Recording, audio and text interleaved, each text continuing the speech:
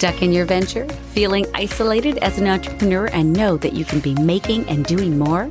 Whether you're a Nooks and Cranny entrepreneur or full on, this podcast offers quick, actionable tips and tricks for new and emerging entrepreneurs to move your business venture forward and make more dollars out of cents. Guided Success for Entrepreneurs with your host, Sheila T. Welcome to Guided Success for Entrepreneurs with Sheila T. We've been talking about how to make 2022 your best year ever and every year your best year, and to use the remainder of the approximately 28,835 days we have here on earth by counting your blessings and focusing on what's good and working. And some of that is giving back in your life and your business.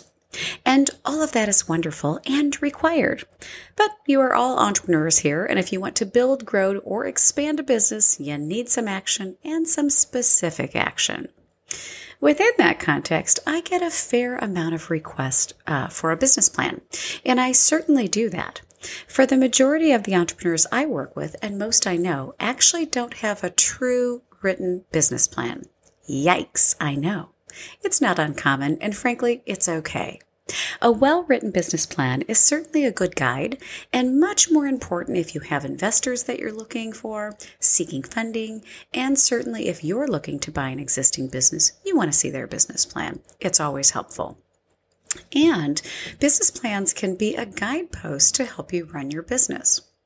The business plan I'm usually assisting with is along the lines of a startup format, even if you're not a startup. It's a clean, clear, usually one-page, effective tool.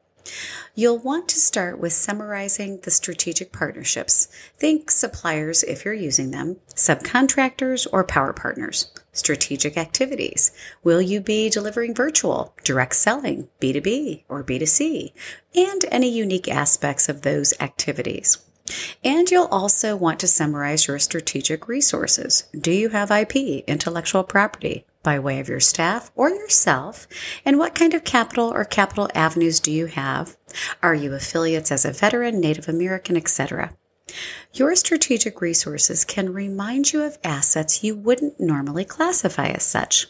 An affiliation to veterans, for example, can lead you to amazing connections and business you wouldn't otherwise have tapped. Then you'll want a value proposal. And for many, this is really the mission and vision statement, your why, and what your product services bring to the market. This is often the part of the business plan that becomes most important in my one-on-one coaching. You have to know what value you bring and why the heck you're doing it. And just a little hint, it isn't always that we love the actual thing. It's the love for what it can do or bring. Then, of course, you'll want to be thinking about potential customers and customer relationships. What does a customer experience look like from A to Z or start to finish? Will you ever meet your customers, or will they all be online, or will someone else service them? And then, what is your specific target market? This is where you really must be clear. If you sell skincare products, for example, everybody with skin is not your target market. You've got to get clarity and boy, I can't say that today. You got to get specific on your target market. Who do you actually serve? In traditional business plans, they'll suggest that you put a cost structure, the significant costs that you'll face doing this business, and revenue streams, listing all possible revenue streams you can think of. And this is a point in a traditional plan that makes zero sense if this is where you're starting or looking to, which is just about everyone will tell you gotta have a business plan. And you can, MSU, make shit up on this whole thing, and you will likely do it with the best of intentions, and this only becomes a bit of a wish list, particularly with regard to those two items of cost structure and revenue, which every business needs to be concerned, and on top of these two items, no matter where you are in your business life cycle. I say this with absolute full confidence from my own experiences and those that I coach and consult with. One of the biggest failure points is not understanding what a business will actually cost and how to structure a revenue model that not just covers costs but builds in growth as well. So when I get asked for business plan help, the answer is always yes, but we start at the true foundation, which is the numbers, the money, the cabbage, the greenbacks, and we get incredibly specific. I know I've shared with you 100 years ago in launching my true first full-time both feet in, no net to catch me business. I received advice from a little 3-letter organization that was terrible, and not just terrible, but completely inaccurate and not at all based in actually starting and running a business.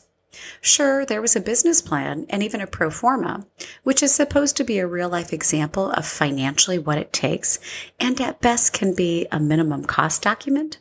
So there were really no realistic figures that were developed because not only were the tools not there to capture, but the expertise wasn't there either. It took failing multiple times to really understand what it takes and how to be realistic to be successful. As entrepreneurs, most of us are overly optimistic and we want to make the numbers work. And so we can fool ourselves because we desperately want this thing to go, and that doesn't help us to be successful. So, do you need a business plan? Maybe. Will your business succeed without one? Possibly, and in many cases, absolutely. What you do need is a thorough understanding of what it's going to cost or what it does cost to run the business, and a successful revenue model to exceed those costs. If you've been wanting to get down and dirty with your business and really want to bring the money, the cabbage, the greenbacks to fruition, schedule a call with me and we'll talk about what we can make work for you. The link is always available in the show notes, and of course you can find it on sheila-t.com. Thank you for joining me. I'm Sheila T. And until next time, wishing you a fabulous week.